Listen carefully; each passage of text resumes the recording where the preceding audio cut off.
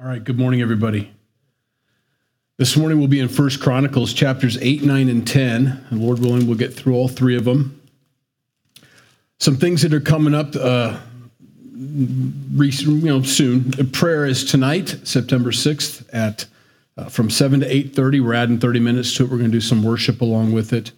So that's tonight. Join us if you want to join us for prayer. The men's night out at Mazingo, sponsored by Grace Evangelical.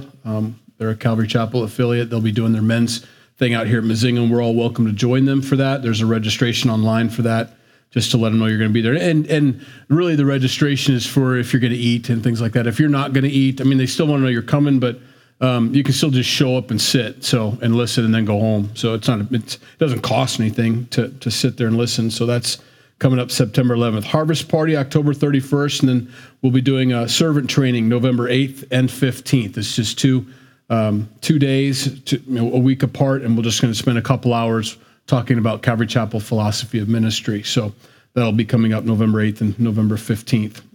Let's pray and we'll get started. Lord, we thank you for your word this morning, that it's alive and sharper than any two-edged sword, able to cut between the joint and the marrow, between the soul and the spirit. It's a discerner of hearts.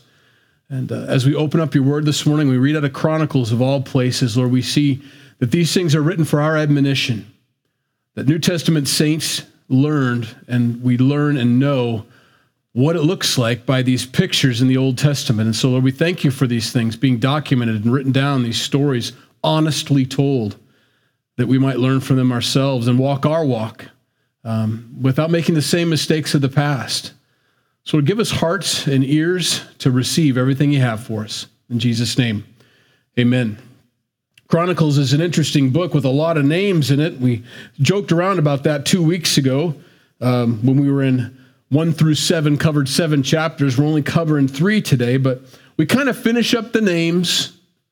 Remember what the writer of Chronicles is trying to pull together all the genealogies so we can kind of see the names. And we liken that to a links and chains, and kind of connects us from the first Adam to the last Adam, Jesus Christ, kind of puts it all together for us. And that the Bible is following a specific train of thought. There's a lot of history going on in the world, but the Bible focuses on the history of Jesus Christ. The volume of the book is written of him. And so we venture off and kind of let the reader know what's going on over here and over here, but we quickly focus back on the line of Christ and his generations before him.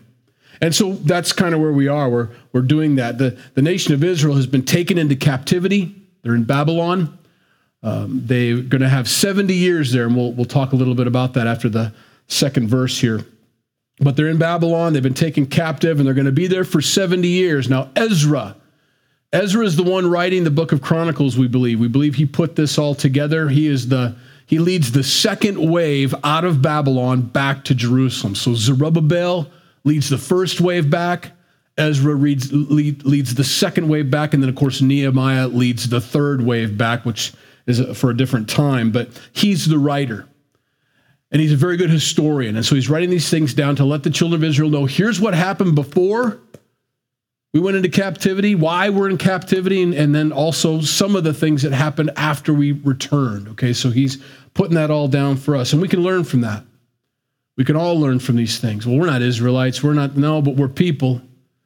We're people who are going to fall and can fall and are susceptible to falling into the same mistakes and errors that these guys did. See, the nation of Israel was to be guided by God, to trust him completely, without anybody else in their presence, no other gods, just the true and living God. And he promised them, if you are my people, I'll be your God. But they strayed away. And they went off and did other things that they used to do, and kind of kept God in their back pocket, but they weren't sold out for him.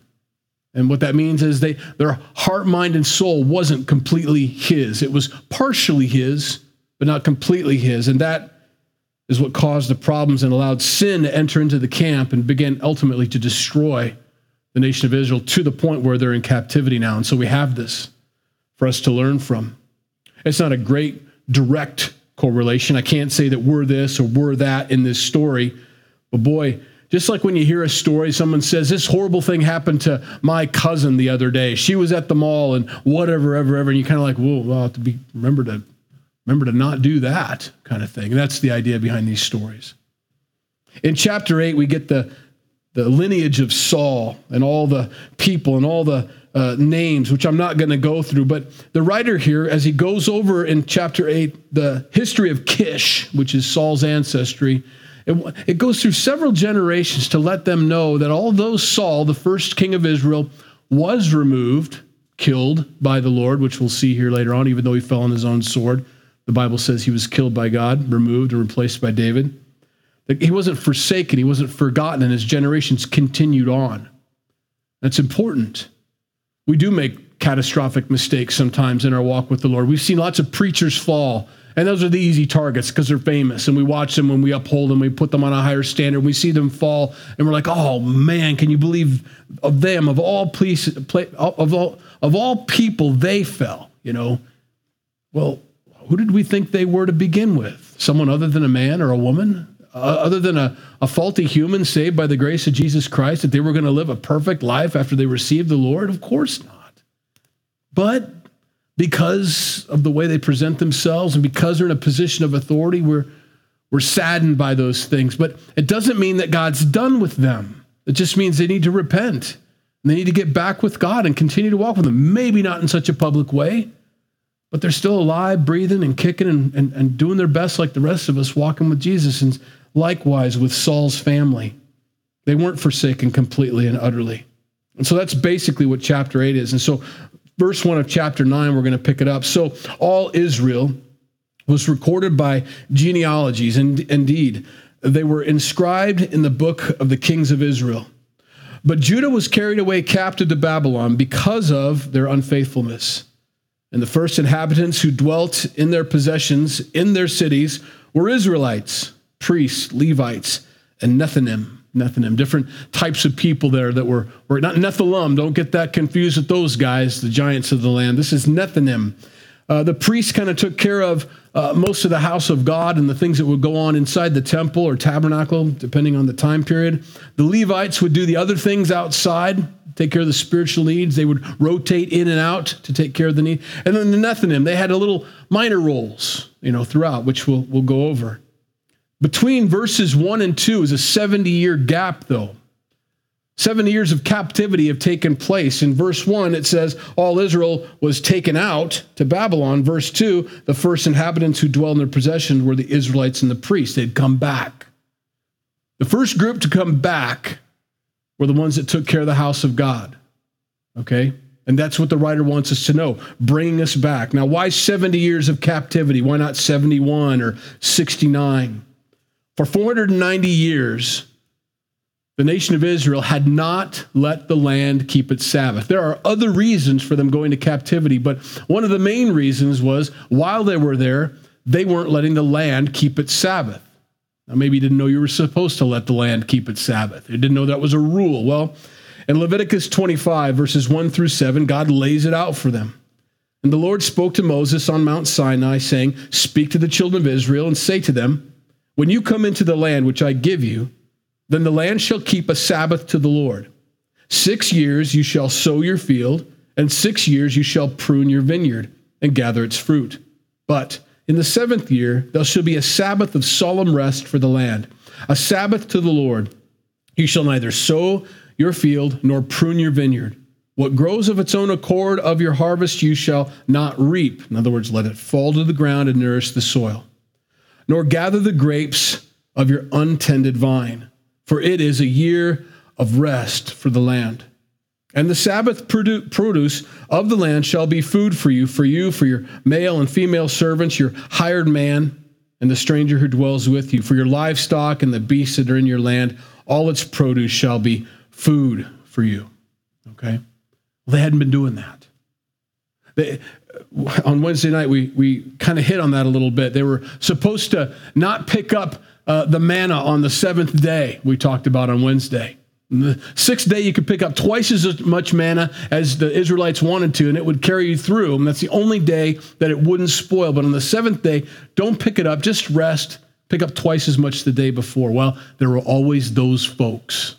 And they got up on Sunday morning or Saturday morning and got it up and tried to gather some more manna, but there wasn't any. There's always people that try to be hustlers and try to get a little bit ahead. Well, that's what the nation of Israel had done for 490 years in the promised land. Instead of letting the land rest like it needed to, they were wearing it out, just wearing out the soil. And they wouldn't let it have its rest like God said, because they were hustlers. They were going to make a little bit more. One more year of produce. We're going to just get a little bit ahead. If I don't, Bob's going to. If Bob doesn't, he's going to. There's just this competition going on. Well, God noticed that. He paid attention to that. And he says, no, the land's going to get its rest. For 70 years, I'm going to remove you and put you into the land of Babylon, but not just for this, for other reasons, but it's a side benefit.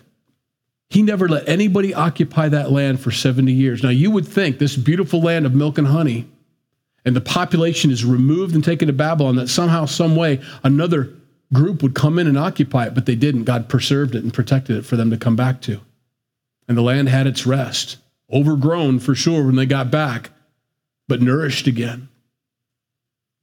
Now, God had prophesied this.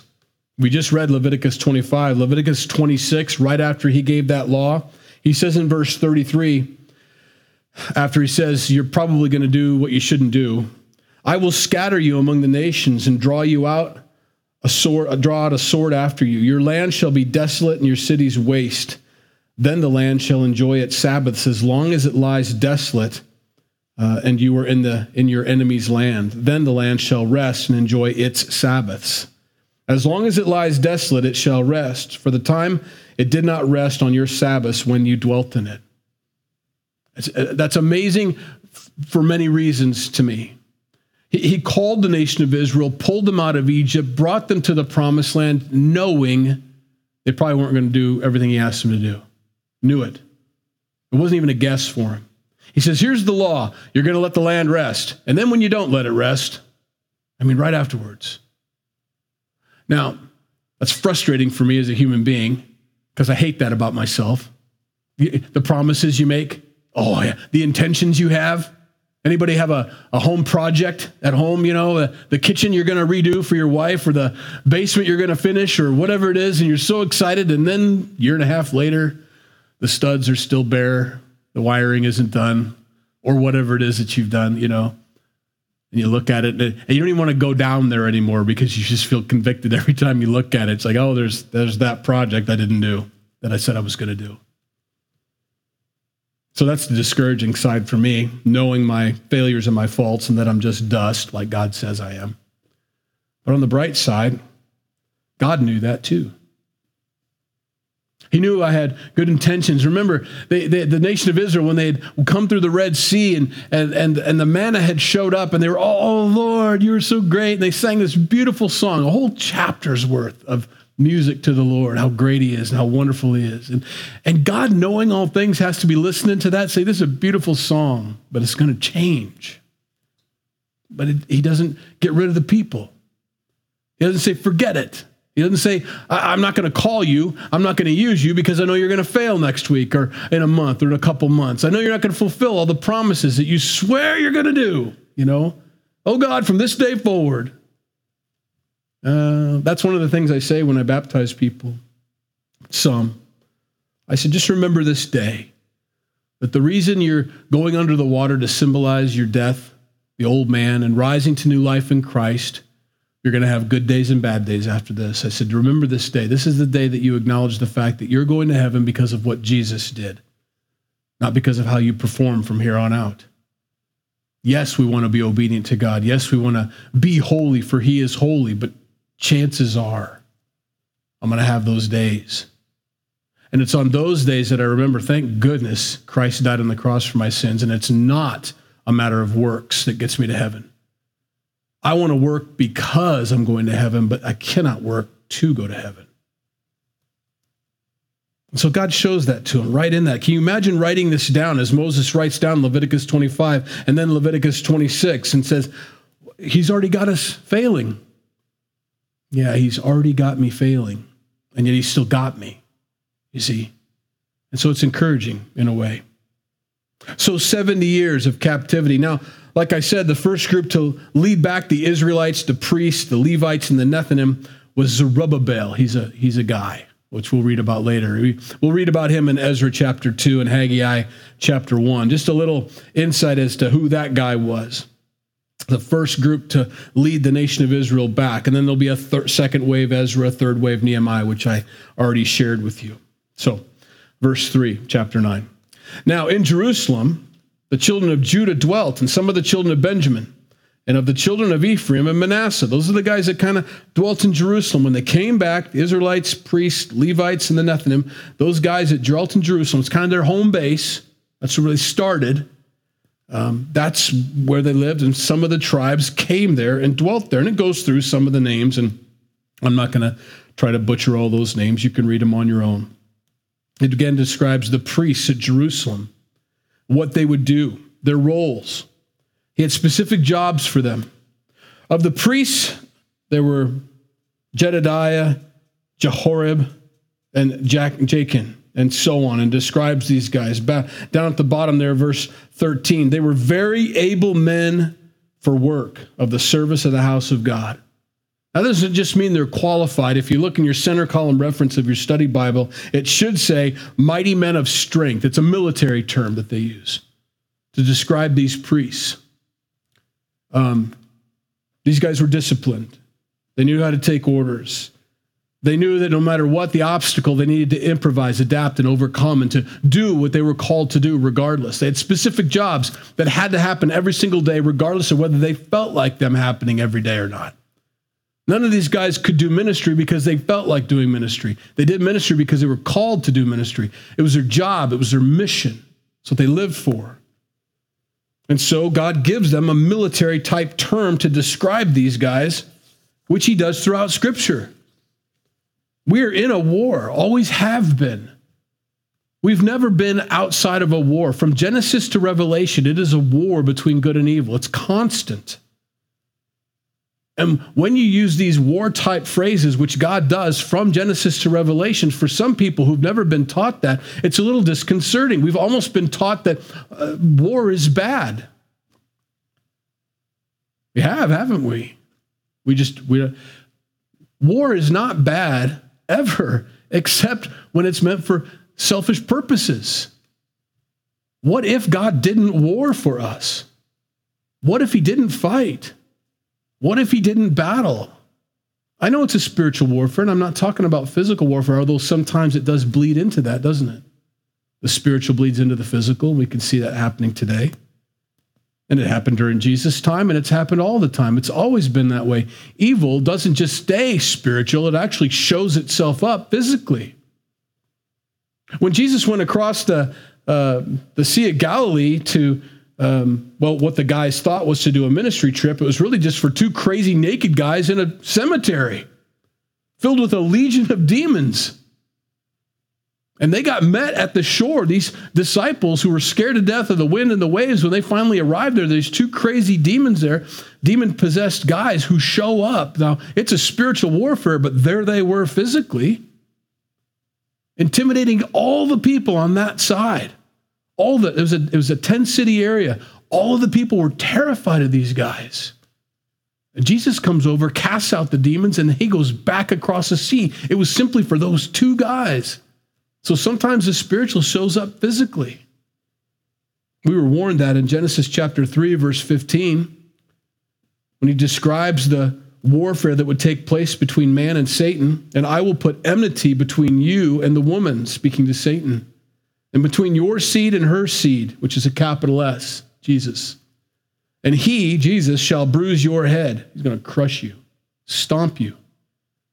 But you shall bruise his heel. You'll get him at the cross, but that's it. But it'll end up defeating you in the process. That's the idea. Snake bites the heel, and all Jesus does is put his heel down and crushes him. Satan thought he had won at the cross. There was a battle raging. Sometimes they don't like to think about it. Maybe even the disciples. Can't we just have peace and harmony? Don't you know that offended them? They would tell Jesus. Don't you know that bothers these guys? He's like, exactly. You remember when Jesus flipped the tables? Talk about spiritual getting physical. He'd teach and he'd teach and he'd teach until finally, I'm just going to flip some tables now. And he flipped them. I'm done with this. The second time he comes into the temple, does anybody remember what he does? Makes a whip of cords. And he doesn't make it just to crack it and make some threatening moves. My guess is Saul, the apostle, I bet he felt it. I bet Saul was in the temple at that time. No wonder he had such rage towards Jesus, such rage towards his followers. We don't know that for a fact. I just threw that out there. But somebody got that whip. We don't think like that sometimes. Sometimes he's like, you know what? I told you that I want this court of the Gentiles to be left open for the prayers so the Gentiles can draw near to my Father too, just like you Jews do. But you filled it with your money laundering scheme going on here. I'm done with it. Flip tables. It's a war. It's a battle. In Exodus 15:3, we just read this last Wednesday. The Lord is a man of war. The Lord is his name. Yes, it's a spiritual war, but it is a war. And he's looking for people like these Levites that we were talking about, that we've started to discuss, men who knew, this is what I'm doing today. I don't care if I've got a tummy ache or a headache. I'm doing it today. I'm working. I'm serving God. I'm going to do it. It doesn't make any difference. Because they knew how important it was to get the gates opened, to have the utensils ready, to let the spiritual sacrifices begin to be made so that the next group of servants can come in and begin to do. We've got gatekeepers here. I told you I study over in the Hy-Vee parking lot every Sunday morning, kind of go over my notes and everything, and told you that, but sometimes that gets a little busy, so I'll drive over here and I'll park over there and against the back trees over there and kind of go over my notes, and I watch the gatekeepers pull in. Usually I'm late. First gatekeeper comes in and gets the lights on, turns the heat up, or tries to get, I know you gals are cold this morning, I apologize, but listen, side note, we set the temperature the same every Sunday. If it's hot outside, it's going to feel colder in here. We never change the temperature in here. And if we don't set the temperature cold, with these bazillion watt light bulbs we have on and all your body heat, we can't catch up, so we pre-cool. So I apologize ahead of time. Now, don't talk about it anymore. Just wear a coat, okay? And a blanket, whatever. Thank you, Carolyn. Bring what you got to bring, and then you can shed it. You can layer when you come to Calvary Chapel here. I see these guys pulling in. I see the first one come in, and he gets everything ready for the next wave that comes in. The next wave comes in, and our worship team's here by 6 a.m., and they're practicing. This place is open at 5:15 every Sunday morning, and the gatekeepers show up. And as the worship team's practicing, I see a little gray car drive in who gets the stuff ready for you guys, the drinks and the coffee and the water, and even prepares a breakfast for the worship team. I see that gatekeeper come in. I see these. And the night before, the gatekeepers were here cleaning and watch. I just see this beautiful army coming in waves, all knowing their responsibilities and their tasks, and no one has to tell them what to do because they do it unto God. Because they love Jesus. Not because they're going to get busted if they don't, or what? Well, they might bust the worship team if they don't, but they just come in to serve the Lord. It's beautiful. And they know that if I don't show up, who's going to do it? It just doesn't get done. And so they come and they come and they come. There are no volunteers in the army of God. No volunteers. You cannot volunteer to serve the Lord. It doesn't even make sense. You're a servant. You're a slave of the Most High God. You come and do whatever he calls you to do whenever he calls you to do it. And that's a beautiful thing when it's willing. So we see these folks getting ready and preparing themselves, and God using military type language to describe. They were very able men for the work of the service of God, and boy, you need to be. Joshua chapter 5, verses 13 through 14. The commander of the army of the Lord, remember Joshua was about to go into battle, and he's out there looking by himself out in the desert, and he sees somebody. And it came to pass when Joshua was by Jericho that he lifted his eyes and looked, and behold, a man stood opposite him with his sword drawn in his hand. And Joshua went to him and said, "Are you for us or for our adversaries?" And he said, "No, but as commander of the army of the Lord I have now come." And Joshua fell on his face to the earth and worshiped, and said to him, capital H, "What does my Lord say to his servant?" That's Jesus in the Old Testament. Jesus, the table flipper. Jesus, the kid who could have a child on his lap. Also, dressed for war when it comes to these things. And we'll see that again in Revelation. When he returns, he comes back on a white horse with a sword coming out of his mouth for vengeance. It's a battle. It's a war.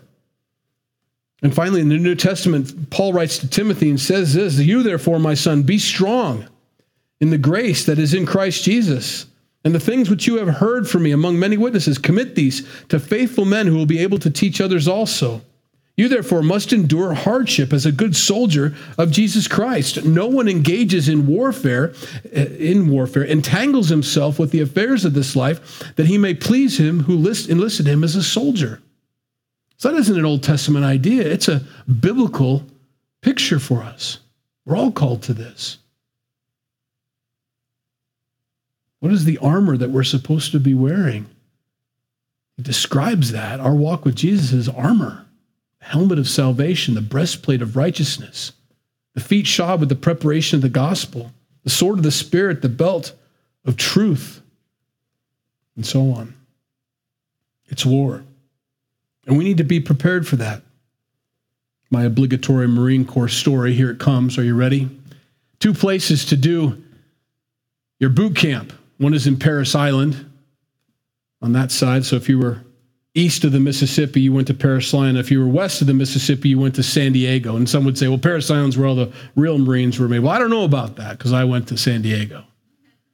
And it was hard because you'd be there practicing war, climbing through sand, doing whatever, jumping up and down, doing your dumb things. And there goes the airport, right? The airport's right there, right on the other side of the fence. And you see the planes taking off. And every once in a while, as your mind is focused on war, thinking about these things and what they're trying to teach you, you remind yourself the rest of the world ain't doing what you're doing today. They're getting coffee and donuts. They're sleeping in.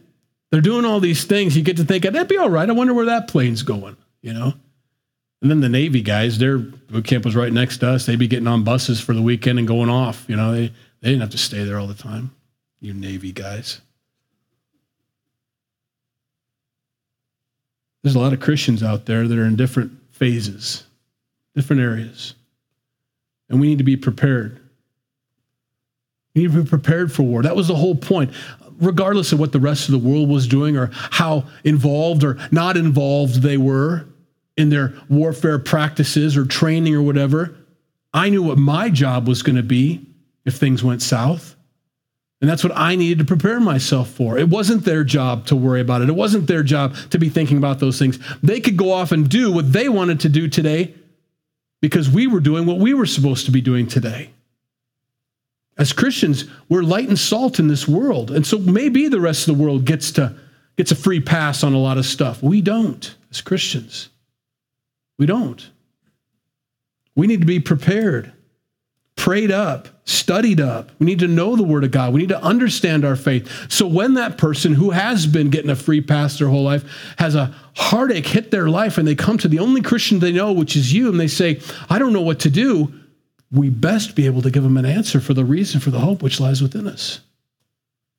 Why aren't you affected by these things? Why doesn't this bother you? Why aren't you concerned? I'm glad you asked. I can tell you. I can tell you about my Savior Jesus, and we can talk about these things, and we're in war then at that point. We're doing battle. It is a spiritual warfare, but we need to have the answers. These guys did. Verse 14. Of the Levites, Shemaiah, the son of Hissab, the son of Ezracham, the son of, I'm not going to do this, all these guys, and then the Levite gatekeepers, which we just talked about. It says in verse 21, Zechariah, the son of Mishelemiah, was keeper of the door of the tabernacle of meeting. And then there were 212 others, it says in verse 22, that were gatekeepers, preparers, getting the place ready and opening things up. Verse 26, for in this trusted office were 4 chief gatekeepers. They were Levites. And they had charge over the chambers, the treasuries of the house of God. And they lodged all around the house of God because they had responsibility. And they were in charge of opening it every morning. Not some mornings, but every morning.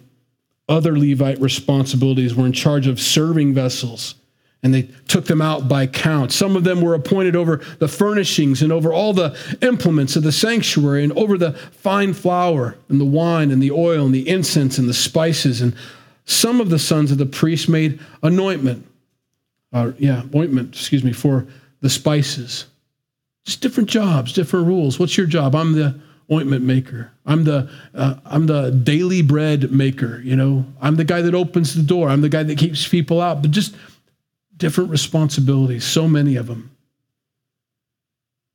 Mattathiah of the Levites, the firstborn of Shulem the Korathite, had the trusted office over the things that were baked in pans.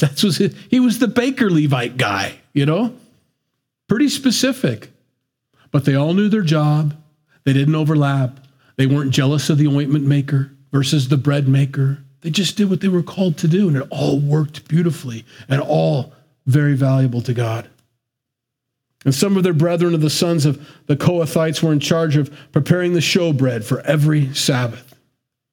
These are the singers, heads of the fathers' houses of the Levites, who lodged in the chambers and were free from other duties, for they were employed in that work day and night.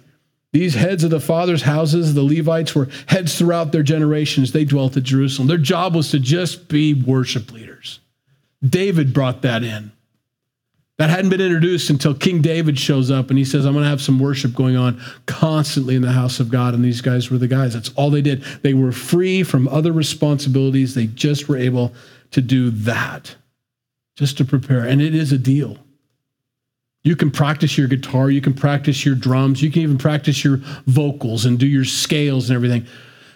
That's skill. That's not singing to the Lord. To have a heart prepared to worship God where you close your eyes and you're singing to the Lord with all of this going on is a big deal. It's not easy to get distraction free and still worship, but lead other people in worship with you. It takes a heart for that. And they do. They have that. Verse 35, the family of King Saul. And they go through these guys and all these names to remind us, like they did earlier in chapter 8, that Saul's line has not been ended. Yes, he got removed, and we're going to read that in chapter 10 here, but his line is not ended. He's not done with that family because there was an indiscretion, a sin, a transgression. Chapter 10. Now, the Philistines fought against Israel. This is describing Saul and his son's death. Remember his sons? Remember Jonathan? Was one of them. Jonathan was a great guy. Don't we love Jonathan? He was the guy that would go over by himself with the armor bearer, and he says, let's just see if God's with us. Let's throw ourselves in the mix and see what happens, And sure enough, they beat all these Philistines just by the hand of the Lord being with these two guys. Actually, it was just Jonathan, the armor bearer, was going behind him, remember, just finishing the guys off as Jonathan's slashing and killing all these guys in this war. That's Jonathan, good guy, loves the Lord, loves David. They were brothers, tight. Now the Philistines fought against Israel, and the men of Israel fled from before the Philistines and fell slain on Mount Gilboa. Then the Philistines followed hard after Saul and his sons, and the Philistines killed Jonathan, Abinadab, and Malchishua, Saul's sons. The battle became fierce against Saul. The archers hit him, and he was wounded by the archers. And we know from other passages that it was mortally. He was eventually going to die from these wounds, we believe. Then Saul said to his armor bearer, draw your sword and thrust me through with it, lest these uncircumcised men come and abuse me. But his armor bearer would not, for he was greatly afraid. You don't kill God's anointed. I'm not doing that. He's greatly afraid. Therefore, Saul took a sword and fell on it. He committed suicide or finished himself off. And when his armor bearer saw that Saul was dead, he also fell on his sword and died. So Saul and his 3 sons died, and all his house died together. And when all the men of Israel who were in the valley saw that they had fled, and that Saul and his sons were dead, they forsook their cities and fled. Then the Philistines came and dwelt in them. Now, it's an interesting thing here. I got challenged by John to do the 22 push-ups for 22 days for veterans that are killing themselves, committing suicide. There's 22 a day is the average. And I haven't done them yet. I need to get on that. I haven't started yet. Got a lot going on this week, okay? But suicide's an interesting thing. It's a horrible thing. It's where a person gets overwhelmed by the world. They're overcome by it. They can't get past it. To live life is worse, obviously, than to find themselves dead. to move on, and it's a tough thing. Churches for a long time have taught that that's an unpardonable sin and that you're immediately going to hell, and that's absolutely not true. Suicide is not the unpardonable sin. There's only one unpardonable sin that the Bible tells us, and we go by Scripture. We don't go by man's ideas and thoughts. Scripture tells us the unpardonable sin is to reject Jesus Christ. He's the witness of the Holy Spirit's witness of Jesus Christ. To reject the Holy Spirit and his message is to reject Jesus Christ. That's unpardonable because Jesus forgives all sins. The blood of Jesus washes away all our sins. Now, if you reject that washing, well, then you get that. So that's the idea, but not suicide. Suicide's a horrible thing, and it causes great damage for those that are left behind. Make no mistake about it. It's an act where, well, I'll just leave it at that. It's horrible. It's horrible for the people that are left behind. Some of you have been touched by that. I know my family has been touched by that. We've had a friend that had committed suicide, and it was very difficult for a lot of us. They just overcome.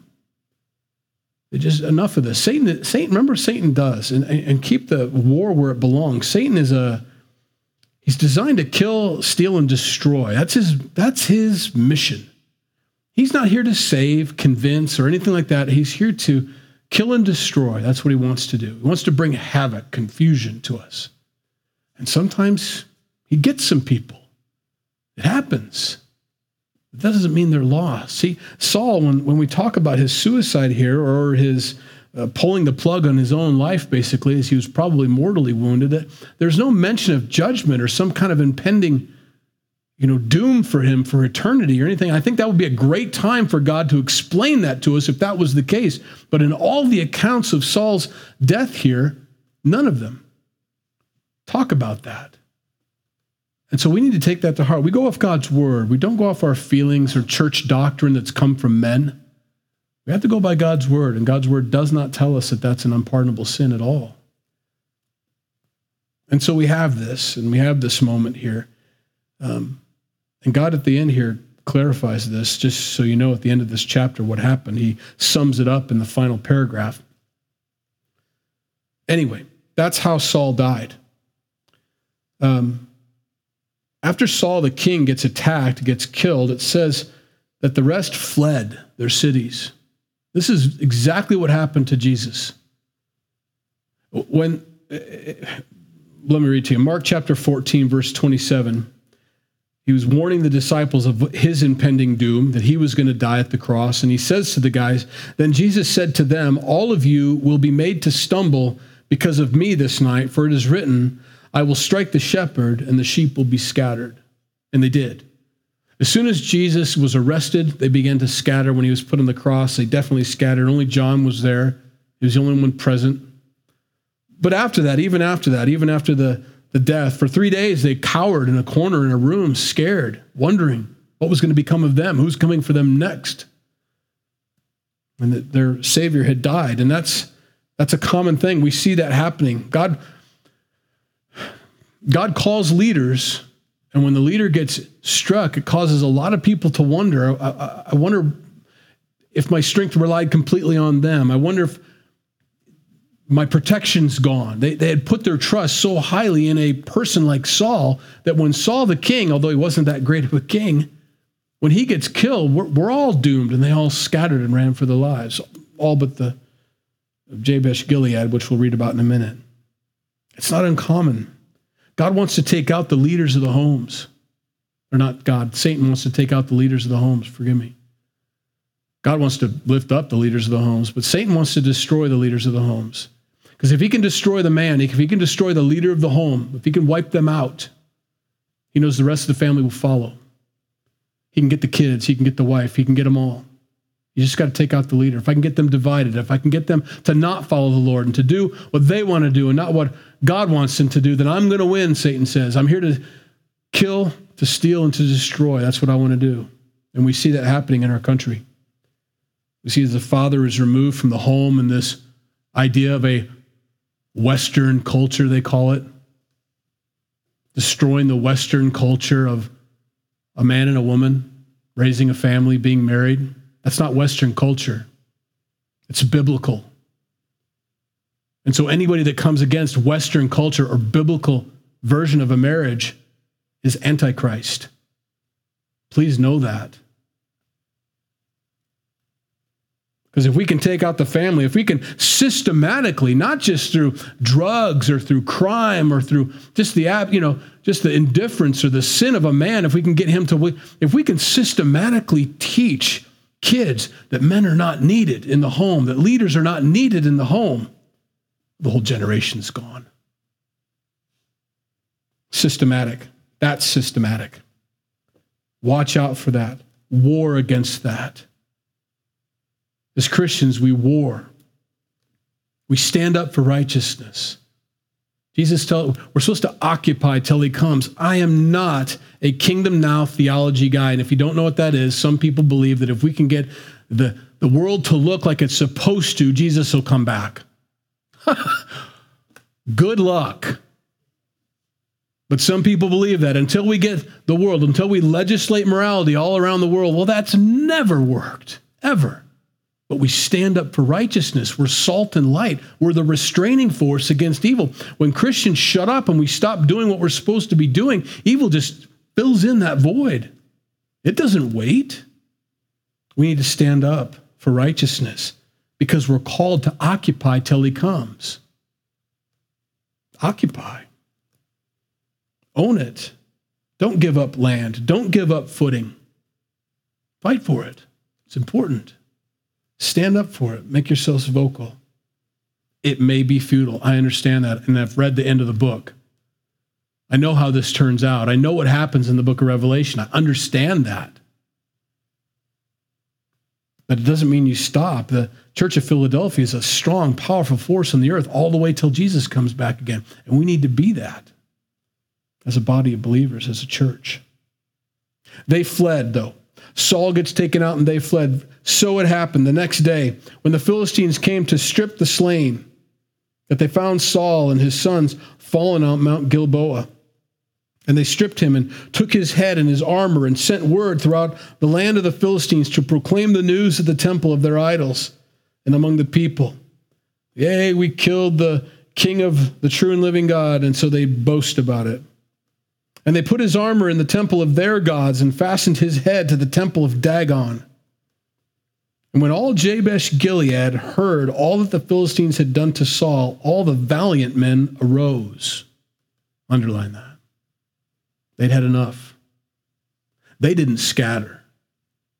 They went and got that body. They went and got as much of Saul as they could to go bury him and give him a proper burial because they remembered that he defeated the Ammonites for them. They remembered what he had done. Saul was he was a failed man. He was a faulty king. We understand that. But he did do some things right. And these guys understood that. The guys from Jabesh Gilead said, regardless, he's the one that killed the Ammonites for us. We're going to get him. And they took the body of Saul and the bodies of his sons, and they brought them to Jabesh and buried their bones under the tamarisk tree at Jabesh and fasted 7 days. You understand that was a clandestine operation, a black ops operation, where they were going to just get a corpse? They didn't even get to beat a city or a group of people that hated God or anything like that, or an enemy of Israel. They went in and risked their lives, all these mighty men of valor, just to get a corpse because of honor. What an amazing group of guys that would have been to be around, right? Here we go. What are we doing? We're going to go get that body. What else? Just the body.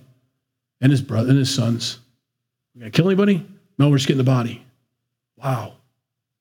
We might die, I know. I know. But it's the right thing to do. It's the right hill. I hear that a lot. I'm not going to die on this hill. Okay. Find out what hill you will die on, though, when it comes to Jesus Christ.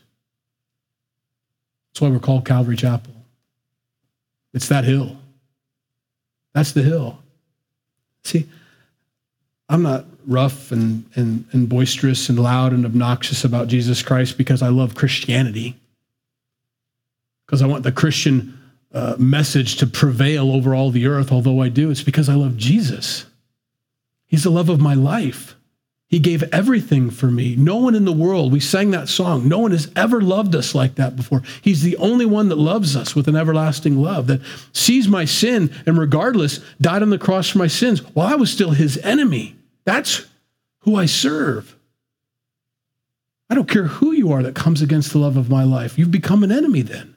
Jesus is the way, the truth, and the life. No man comes to the Father but by him. There's no other hill to die on but the hill of Calvary, at the cross. If he died for me, certainly I can live my life dying for him. These guys did. I love this. Verse 13, the writer here, Ezra, sums up what happened to Saul. So Saul died for his unfaithfulness, which he had committed against the Lord, because he did not keep the word of the Lord, and also because he consulted a medium for guidance. But he did not inquire of the Lord. Therefore, he killed him. Who killed him? Who killed Saul? God. Ezra says that right there. Therefore, he killed him and turned the kingdom over to David, the son of Jesse. And what a great man of God he was, not because he was perfect by any means. He had a lot of wives too. He had a lot of sin, committed murder against innocent people. Killed the Uriah, the Hittite, but he knew how to repent. He knew that it was wrong. He knew he had to get right with God. That was what made David such a great man of God. He knew how to be abased in front of the people. He could care less what people thought of him. He would dance before the Lord. He would become even more undignified than this. He was that kind of guy, faulty, but a worshiper, I appreciate that. In this conclusion, we kind of miss a point here. I don't know if the writer missed it or not, but I'd noticed it anyway. Jonathan gets caught up in his dad's death. Jonathan was a righteous man. Jonathan lived for the Lord. Jonathan had a tight relationship with the next king, David.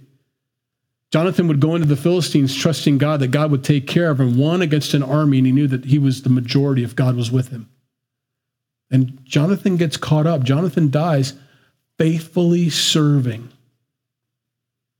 He served God by serving his dad, by serving Saul. Even though Saul wasn't worthy to serve, Jonathan did it because this is where I belong. This is what I do. I serve God. And this is what he has for me. Jonathan died on a hill that most would say, well, that's unjust. That's unfair. He should have lived. He should have been the next king. Jonathan didn't concern himself with any of that, it seems. I'm just doing what God calls me to do today, and that's all we can do. Let's pray. Lord, we thank you for your word. We thank you for showing us all these things and teaching us and strengthening our faith. It needs to be strengthened. We need to have that strength, that understanding that we're going to serve no matter what, that we're going to love you no matter what. And we want to be those guys, those gals. We want to be those Christians that follow hard after you. You're not in our back pocket. You're not a part of our lives. You're not a segment. We don't pigeonhole you or compartmentalize our faith. We live it in everything that we do. In every conversation, in every interaction, Lord, it's you and you alone. We're your ambassadors first and foremost in all things. So, Lord, help us to stand up for righteousness, to know what we believe, to find our lines, to get that hill down that we're going to die on and understand what it is we're called here to be and to do. We love you. In Jesus' name we pray. Amen.